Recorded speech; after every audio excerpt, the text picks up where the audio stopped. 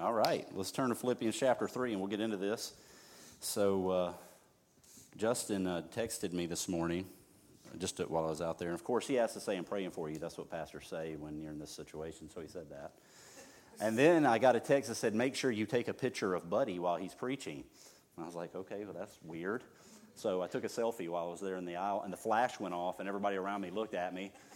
So I said, here's your, I took a playbook out of Dan's, a move out of Dan's playbook there, and put a nice quote on it and sent it to him. But, all right, so it's the first of the year, and I wanted to kind of talk about what I called this sermon, if you need a name for it, Andrew, is hashtag goals, all right? Because, you know, at the first of the year, we all decide we're going to do different things. We're going to make all these commitments to stop eating sweets, or maybe run 3.1 miles, as I did the other day. And that's an inside joke only a few of you get. And the person that I wanted to get, it's not in the room, so I'll have to say it again later. But we make all these decisions at the first of the year, don't we? And they're all good. You know, it's fine to make those. I have a standing New Year's resolution not to make any New Year's resolutions. And so I've been keeping that one pretty good for about 25 years now, so I'm just going to keep rolling with that, you know. And so, but the thing is this, there's a big difference between making a change in your life in the sense to benefit yourself in some way, and there's a difference in doing that and saying, I'm going to change who I am. And one of the fundamental things about the gospel is that Jesus is in the business and is in the business of making us who we are because of what he's done. Operating from that is what's key. I know for years in my Christian life, it was one commitment after the next commitment after the next commitment to be a different kind of a person. I was an altar athlete. That's what we called them, you know. I mean, at the end of the sermon, I was running to the altar to do whatever needed to be done, you know. I mean, if it was drinking Kool-Aid, I would have given up drinking Kool-Aid for the week or whatever the case may be. I was doing whatever I needed to do in order to try to make myself something that I felt like I was not. And as years and years of that went on through college and all that, as I began to come in, the Lord began to open my eyes more to what was his intentions towards me by grace. It was where it's funny how you struggle to put those things down, you know. And the reason why we struggle to put them down is because we're obsessed with being in control of our own lives. We're absolutely obsessed with it. It may look very clean and good and pretty, so to speak. You know, a lot of the times when we think about control, we think of, you know, like Adolf Hitler or Mussolini or something like that. But a lot of the times it's not that insidious looking, though it is insidious. A lot of the times it's very covert. It's very under the surface. It's like, you know, very superficial. You know, we just want to be, and I can name 1,000 things, and I hesitate to start naming stuff. Because then we're like, oh, I didn't make the list, you know what I mean? But we know where it's at, where we're trying to control in life. Anywhere from the way that we look all the way down to our closest relationships, we tend to have this propensity to want to control it and make it a goal to either change ourselves or change others. And in Philippians chapter 3, Paul kind of deals with this whole idea of having goals in life. And there's nothing wrong with it as long as it flows out of the ultimate goal. The ultimate goal is not you achieving necessarily anything. It's you receiving and living from that reception, if I can put it that way. So I'm going to read a bunch of verses. Then we're going to go back and break them down in Philippians chapter number 3. I am reading the New King James Version. If you want to go to the top of your phone and select and scroll down to that one that you probably don't use anymore, click on that one. And yes, she's like, yes, I never use that one anymore. I almost went with the hipster Bible this morning and preached from the ESV, but I didn't want to throw you off too bad, you know. So Philippians chapter 3, verse number 1, Paul says, finally, my brethren, and only a pastor can say finally, brethren, and then write 2 more chapters. You know, that's his conclusions, 2 more chapters. So he says, finally, my brethren, rejoice in the Lord. For me to write the same thing to you is not tedious, but for you it's safe. And I love verse number 2, and this is why. Because in verse number 2, he's not literally telling you to beware of German shepherds, you know, beware of dogs. That's not what he's talking about there. Paul gets kind of rough in that verse, and he's actually talking about these religious Judaizers in this verse. And he calls them dogs. It's pretty hardcore, you know. Paul's my man, hashtag my brother. And he says, beware of dogs, beware of evil workers. Well, that's pretty tough. And he says, beware of the mutilation. We won't get into that one. You just have to use your imagination on that one, all right? Verse number 3 says, for we are the circumcision who worship God in the Spirit. And notice what he says here, rejoice in Christ and have no confidence in the flesh. Though I might have confidence in the flesh, if anyone else thinks that he may have confidence in the flesh, I more so. Now, Paul says, listen, there's a lot of people that have confidence in their outward circumstances, what they can provide for themselves or what has been handed to them in life. They have a lot of confidence in that. And Paul gets into this long list of things that at one time he had a lot of confidence in. And he gives you like a laundry list. Basically, I heard one guy say it's like a flesh contest. If he wants to say, you want to trust in your flesh, here's the flesh I trust in. Let's see if it's as good as mine was anyway. He says in verse number 5, he says, I was circumcised the 8th day. Now that was part of the law. Paul really had nothing to do with that, did he? I mean, at 8 days you're old, he wasn't like, all right, guys, let's get this over with, you know. Somebody else had that done for him. I don't know why I'm elaborating on this. It says, of the stock of Israel, of the tribe of Benjamin, a Hebrew of Hebrews concerning the law of Pharisee, which would be the strictest of them. He says, concerning zeal, he was so excited about the law that he persecuted the church. Concerning righteousness, which is in the law, blameless. Which means this, the other Pharisees would have looked at Paul and said, he's got this down. You know, he's got things under control. But it's interesting how Paul equates all of this behavior to flesh, isn't it? You know, because he says down here in verse number 7, he says, but the things which were gained to me, these I've counted loss for Christ. Indeed, also I count all things for the excellency of the knowledge of Christ Jesus my Lord, from whom I have suffered the loss of all things, and count them as rubbish. Your Bible might say dung. He says that I might gain Christ. And verse number 9 is the key of everything that he's driving at right now. He says to be found in him, not having my own righteousness. And that is the key with self-help. Self-help and all this idea of making something that we're not is really us establishing our own righteousness. And Paul says, listen, I tried to establish my own righteousness for years. And I established it through my position, through my birthright, where I was. It's like, listen, we run into this all the time socially. Have you ever met somebody that lives in the nice part of town? You know what I mean? They don't live in the neighborhood with cars on blocks, you know what I mean, or burning 55-gallon drum of trash in their front yard like the neighborhood I live in, things like that. They live on the side where everything's fancy, you know. Everything's like a monogrammed initial on everything or something like that, all right? You know, something like that. They live in that side of town. And you ever notice that, you know, people are proud of that kind of thing? They're proud of it, aren't they? They've established for themselves some sort of righteousness that they build an identity from, haven't they? Now, if you come in my house, we're going to have a good time warming our hands over a 55-gallon drum of burning trash in the backyard. It'll be great. I'm just kidding. I don't do that. That's what Rob does at his house. But, Andrew, you burn trash at your house too? Okay. But a lot of times in our life, we get proud about things that really Paul was proud of, and some of the stuff he had nothing to do with. It was just something that was kind of given to him.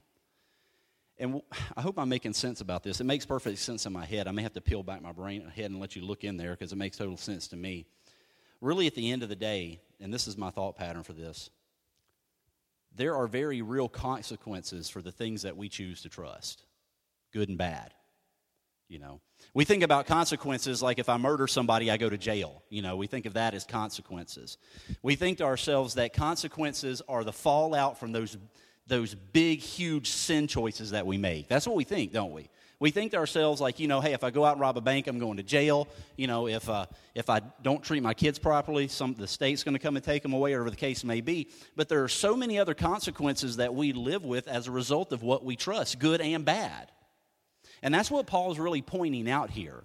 He's pointing out here the goal of what we should be trusting is not making ourselves something, but trusting the one who has already made us something. And that's what he's really driving at down through these verses. So we need to see that the singular and most important essential goal for the Christian is not something that we seek to achieve, but it's something or someone that we receive. And it rhymes, so it's biblical, all right? So you always keep that in mind. Paul really hones in the first verses 3 down through verse number 7 because what he does is he kind of brings to light for us his own personal crisis of faith. Because he says, there was a day when I trusted in these things, and then suddenly all these things were taken away.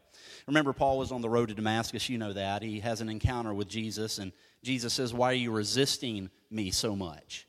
And you know the whole story. I'm not going to go back into it. But in that moment, when Paul came into contact with Jesus Christ, things began to change for him. What he did have as his identity was suddenly taken away. Matter of fact, as we read down through these verses, and we'll get to them here in a minute, he's going to talk about how he suffered loss. And when we do begin to give up our identity and the things that give us a sense of control, there is a sense of loss in our lives. There's that sense in which we're giving something away that brought us great comfort. You know, the flesh, and let me just say this, the flesh is not your sin nature. I don't want to get too deep into that, but the flesh is not your sin nature. The flesh is I want to read the definition I wrote down because I want to make sure I get it clear. The flesh is a network and a construct of behaviors that we trust outside of Christ to meet our needs. It is these things and this way of thinking and these behaviors that we place around us in order to construct a sense of security that we think we want from these things that's outside of Jesus Christ. Let's just take one of the big, huge ones. Let's just grab one of the big things that everybody was like, oh, when it happens. Let's just say adultery. Let's take adultery.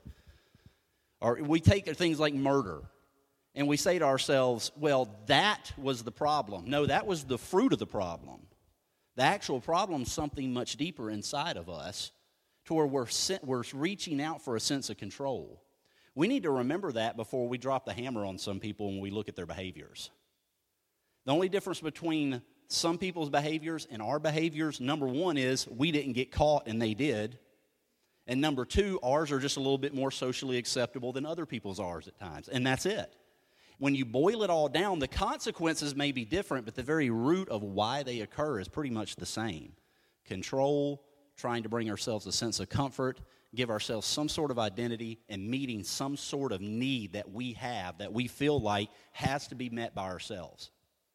Now, Paul goes down through these verses, and this kind of caught my eye. In verse number 3, in verse number 3 and 4, you're going to see the word confidence used quite often. He goes, if anybody would have confidence in the flesh, I would have more. Verse number 4, though I might have confidence in the flesh, if anyone thinks that he might have confidence in the flesh, I have so much more. You see, he focuses in on this idea of confidence. When we have confidence in something, it's something that we trust. It's something that we put all our weight down on to hold us up in life in some way. We put our confidence in a lot of people, and we don't even realize it, do we? But here's what we got to remember. Even when people let us down, we've been that one that let somebody else down too. When we put all our confidence in a person, when they let us down, there's more than just hurt there. Sometimes there's a loss in identity. Sometimes there's a complete loss in confidence in humanity altogether, depending on what it is. And Paul says, listen, I had so much confidence in my flesh, so much confidence in the fact that I was a Hebrew, that he mentioned that he had been circumcised 8 days after he was born. Can you imagine a grown man, he's got his confidence in this? It seems silly when you think about it, doesn't it? But it's silly when we really stop and say, what is it that I have got a death grip on that seems good, but I'm finding all my identity and all my self-worth and all my value in that thing? I know for one of the things that it was for me personally was something very good, so to speak. It was something that people also considered admirable. It was being a pastor. I had a lot of my identity and weight put down on that, and I didn't even realize it. And you don't realize it until you suffer that loss. And I'm not telling you this story so you'll come up to me and pat me on the back and say, I'm so sorry for you. I'm not looking for sympathy. I'm just saying that's the way that it is. I would rather have it that way than keep going on in the delusion that this thing, this activity, this behavior has granted me some sort of self-worth and identity. Because you know what? The longer you go on in it, the harder the crash comes when it's taken away, isn't it? And so Paul, he's finding all his identity and his worth in these things that, to be quite honest with you, just seem ridiculous. We all have coping habits and strategies of various stripes. The only way we lose confidence in something is when our dependence on that thing is taken away. Sometimes that just happens naturally. Sometimes God intervenes. We lose confidence in something or someone when that trust in it fails. The best thing that could have ever happened to Paul is his confidence failed in the things that he was trusting. It was the best thing that could ever happen to him. He would not be the person in Philippians chapter 3 that he was in the book of Acts if that wasn't the case. There's a story that, not a story, a parable that Jesus gives. And I didn't write down the biblical address. I'm sure you have it memorized, so it's okay. But he tells the story. I don't want to get to that story yet. I'm telling you the wrong illustration. Let me back up. Sorry. I thought about this while I was going through this again. When I was younger, I used to play football. I know that's hard to believe, but I did.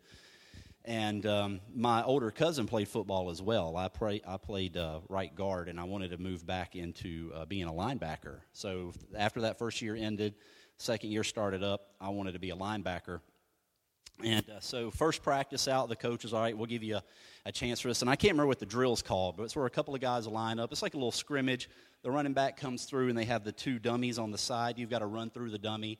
The linebacker comes up and takes out the running back. All right, so that whole summer I had practice with my cousin. He was like 2 or 3 years older than me, and we would get full pads, and he would just murder me in the backyard, just absolutely destroy me. That's what's wrong with me. I've been hitting the head so many times. And so we practiced all summer. By the end of the summer, I got pretty good at tackling him. He was a good, 6, 8 inches taller than me, if not more. He weighed more than me, and I was like, well, I'm getting this. And I was real confident. So when he called me up for the linebacker scrimmage, I'm like, oh, yeah, this is going to happen right here, And so this kid lines up on the other side of me. The ball snaps, and he comes over the line. And when he hit me, he ran over me like Clemson ran over Alabama. I mean, he put me down. It was a public shaming. Sorry. I mean, that's just what happened. It's not my fault they lost, guys. I mean, yes, that's right. Even worse. I wrote that with one joke for the one person in this room, and he knows who he is. Yeah, that's right. It was you. That's right. You're welcome. But he did. When he hit me, my cousin hit me hard. I had never been tackled so hard in my life. He tackled me so hard, he had that look in his eye when he came over the line, like he wanted to do more than just knock me down. He wanted to, end my life. I could see it in his eyes, So much so that it freaked me out. He got in my head before he even got there, and I went to grab his head and push it down to grab it. When I did, my hand got caught between the face mask. Rule of thumb with tackling, you never put your hand on the helmet, okay? Just don't do that. He laid me out, and I was laying there on my back, literally. I couldn't hardly see straight. And I got up, I'd twist my helmet back around, and I walk around to get back in the line. And when I did, there was this kid in the back of the line, and I heard him lean over to his friend and say, that kid needs to learn how to tackle. Now, he was right, but you know what it did to me in my young mind? It destroyed me. One sentence took away all my confidence. I only played 2 more weeks and I quit playing football. I never played since. Now, you can feel sorry for me about that. I'm kidding. My point here is this. When our confidence is taken away, we look for different things to replace it at times. I looked for other things, and, I found it in other sports activities that I was good at the time. My point here is this. There are times when life just runs you down, and that thing or that person or that activity or that habit that we were trusting in is just knocked into the dirt.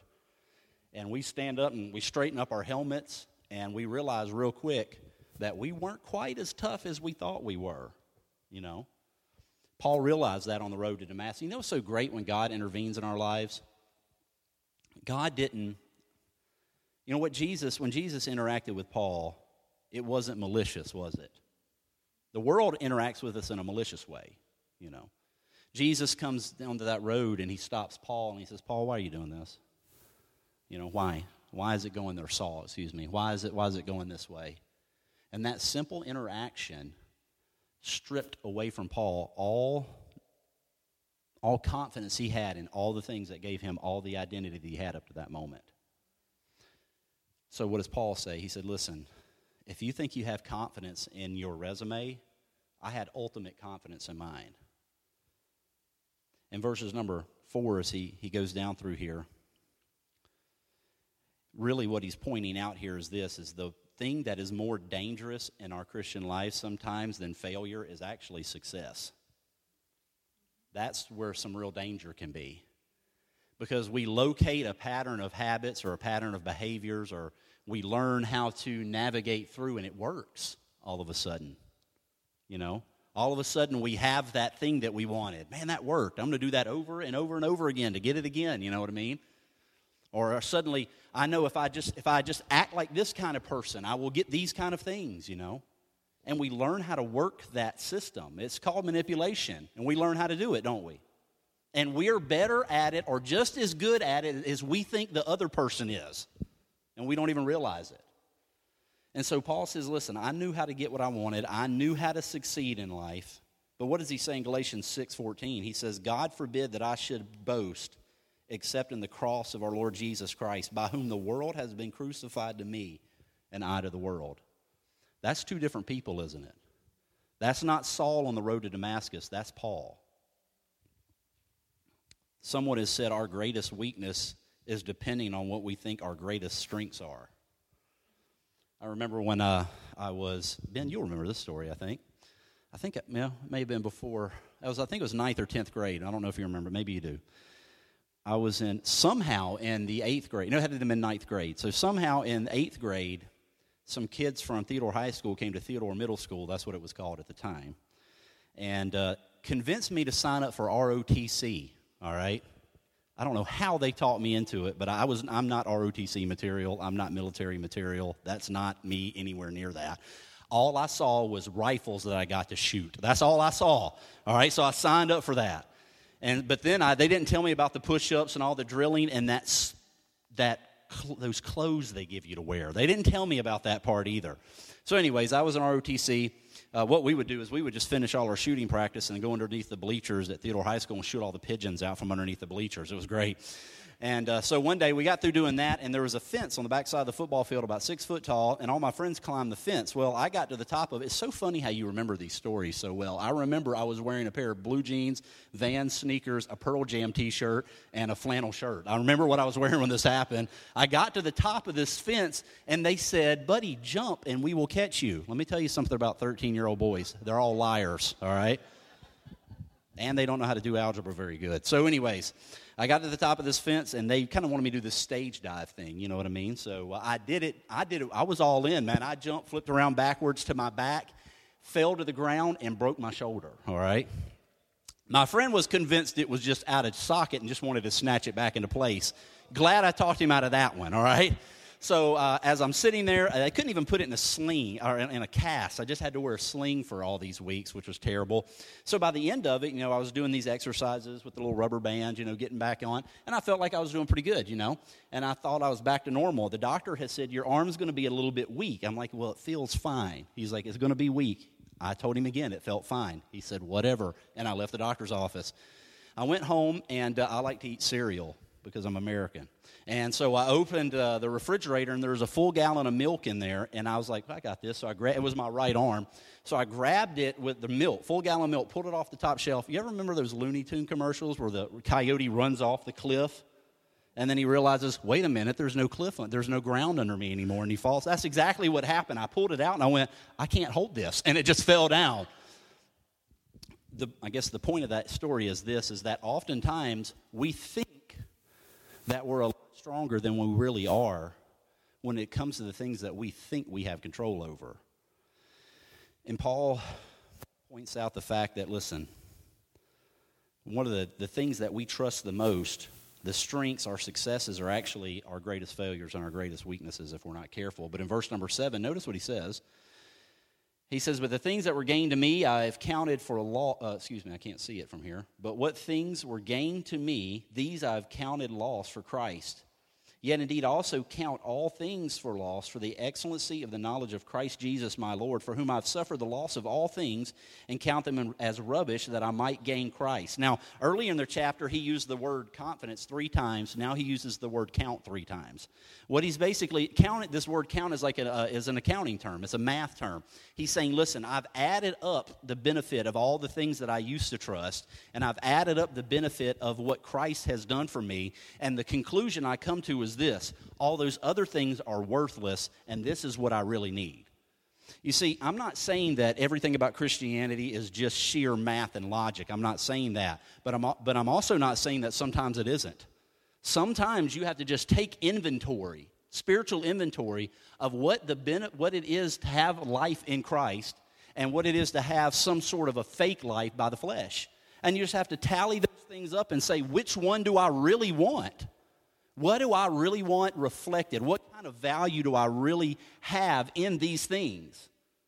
And it's not, I'm not saying that that's going to change your life, but it will help you understand exactly why you're making the decisions that you make when you pull down the inventory and you see where things are really at.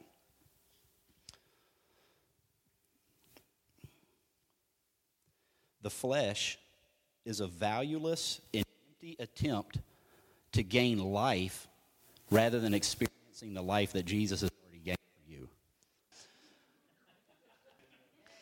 Verse 9, he says, and be found in him, not having my own righteousness, which is from the law, but that which is through faith in Christ Jesus, the righteousness which is from God by faith. And he says, and we all know verse number 10, right? He says, that I might know him. All this the fact of us knowing who Christ is, living from who Christ is us taking evaluation of what the flesh can give us versus what Jesus has already provided for us. You know, it reminds me of that story. You remember Jesus told it. It was the man that, the pearl of great price. You remember that? Obviously, I think we kind of know who the pearl of great price was in that illustration. Jesus tells a story about this guy that he finds this one pearl of great price. And when he finds it, he goes and he sells everything that he owns to have this one pearl. And there's this other man that finds a treasure in a field. So when he finds this treasure in this big open field, he goes and sells everything that he has to buy this one field. Now, when you stop and you really think about that, think especially the guy with the field, because it's obvious what's going on. People can see it. So he's got this one field. He's got this one piece of property. It's got his house on it. He's got a 2-car garage for both donkeys. He's got all this stuff that he needs for in that day, you know what I mean? He sells all that stuff, and then he goes and buys this one field that has nothing on it. You know, most people around him would look at him and say, this guy's mad. There's something wrong with him. Why would he give up all that stuff to go have this open field that's not prepared in any way? It doesn't even have a house on it, so to speak. It's just this big open field. Why would he even do that? Well, because he knows what's in the field. See, what looks like madness to the world and the flesh makes complete sense to you and I when we know what Christ has to offer us. It's the same thing with the pearl. One guy finds one pearl that is the most valuable pearl he's ever seen. So what does he do? He gets rid of everything and he gets this one. The question we have to ask ourselves is this: did they really lose anything? They really didn't, because now they have something that's worth more than what they had before. And see, and this is what Paul's pointing out to us. He's saying, listen, all the stuff I gave up, there was a loss to it, but was it really a loss? At the end of the day, it wasn't, because he gained Christ. And he talks about that in these verses. There was a ministry that I came into contact with when I lived in Utah. They're out of Englewood, Colorado. It's called Exchanged Life Ministries. And one of their big focuses is this exchanged life. And their verse is that verse in Isaiah that says, those that trust in the Lord shall mount up with eagle's wings. And that's all I remember. But that's their verse. And they talk about how, and the Christian life is not so much about us finding sacrifices to make. And let me just say, that's what religion calls for you to do. Religion says, give this up, and give this up, and give this up, and give this up, and give this up, and then God will, then God will, then God will. See, the gospel teaches us that God already has, and he is calling you to just simply exchange what you have for something better that he has.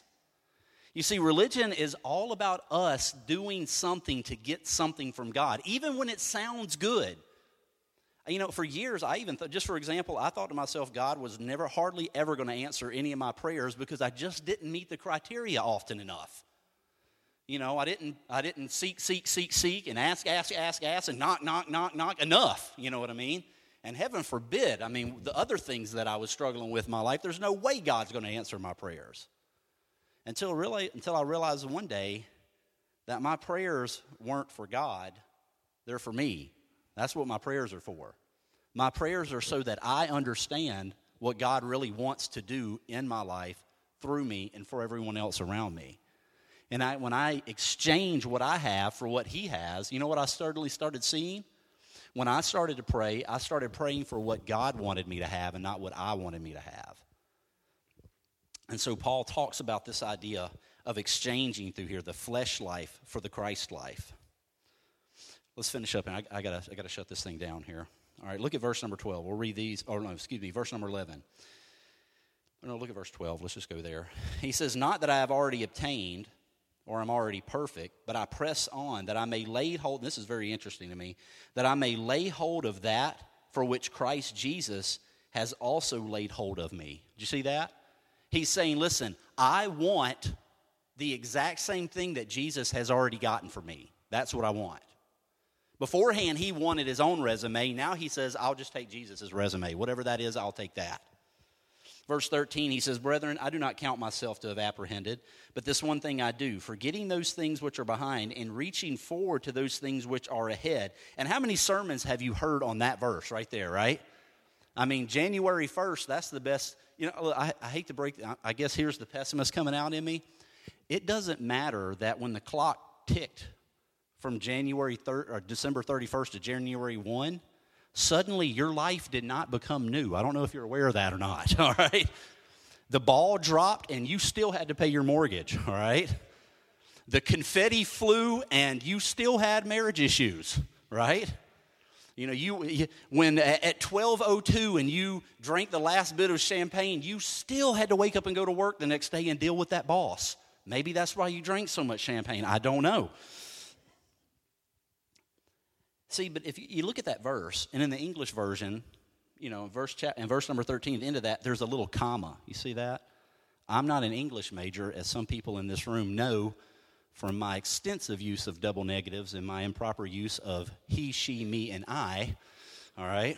I do know enough about commas to know that you continue on with the thought, all right? So he continues on. Down in verse 14, he says, I press towards the goal for the prize of the upward call of God, where? In Christ Jesus. You know what Paul's goal was? Paul's goal wasn't to be not a Jew anymore. Paul's goal was not to be the best apostle among the 12 or the 13, depending on wherever your theological position is on that, all right? Paul's goal was not to be the greatest pastor in the world. Paul's goal wasn't to be the best evangelist in the world. Paul's goal wasn't even to sin less. Paul's goal was the prize that he sought in the person of Jesus Christ. Now, here's how all that works. When the person of Jesus Christ is your goal, all those other things find their place. It trickles down exactly the way God has intended it. When our goal is right, everything else is right. When we find our prize in the person of Jesus Christ, all those other things are going to be addressed as they go down. He presses towards the goal. Notice what he says in verse number 15. We'll stop there, I promise. He says, therefore, all right, therefore, let us, as many as are mature, have this mind. And if I got a mark through that, I can't read it. And if in anything else you think otherwise, God will reveal this even to you. In my Bible, I have that phrase, as many as are mature, have this mind. You know what a mature Christian is? A mature Christian is not the person that reads 2 chapters a day to keep the devil away, all right? That's not necessarily a mature Christian. A mature Christian is not the one that, go 3 to thrive. That's what we used to always say in my church services. You go to Sunday morning, you go to Sunday night. And then if you have to go to Wednesday night, you do that too. Then if you got to go to Sunday school, it's really like 10 to thrive, because then you got to go to Thursday night soul winning. Then you got to go to Saturday morning bus visitation. Then you got Tuesday night prayer meeting. And on the one night a week you get to yourself, you're a complete zombie because you can't even operate mentally or emotionally. The mature Christian is not the busy Christian. The mature Christian that is the one that has this mind, that my prize is found in Christ. That's the mature Christian. I remember when I did pastor, I had this mentality for a short period of time that busy people are happy people. I don't know why I thought that. I have no clue. I just thought if I kept everybody busy enough at church, everybody would be happy. You know what I mean? Like, yay. And that is a common philosophy. The goal in a lot of religious circles is not Christ's church. That's the goal. I have a friend of mine. I hope he's listening to this too. He's a good friend of mine up in Huntsville, and he pastors a church. And he's a good guy. He's real funny. He's super conservative. He calls me when he's tired of being super conservative. That's how this works, all right? I'm like his little release from being conservative. But he was on Facebook the other day, and he put something on there. He's like, God met with us. We had like 146 in our service. So me being the kind, gentle creature that I am. I texted him and I said, hey, I saw your theologically incorrect Facebook post the other day. And he says, what do you mean? I said, so God met with you. You got 146 people, so God met with you. I said, where was he at beforehand? And he came back and he said, well, he wasn't at your church. I said, ouch. That was a good comeback, though. You got to give him points. We talked about it a little more, and, he understands what I was saying. But isn't it so interesting what we really feel like our goals are? And I told him this. I was like, why is that the goal? Why is that the goal? Why are 100 and something people the goal? Why are all these different things that we do, why are they the goals when Jesus is the real goal? Let's have a word of prayer, all right? And we'll be dismissed. Father in heaven, thank you so much for using Scripture to remind us of what the actual goal is in our life and surrounding everything on that basis. So we're thankful that you have placed yourself in us, you lead us, you speak to us, you do not leave us alone. You redirect us and refocus us on a regular basis, and you show us your love. You do it all in love, and we're thankful for who you are. In Jesus' name, amen.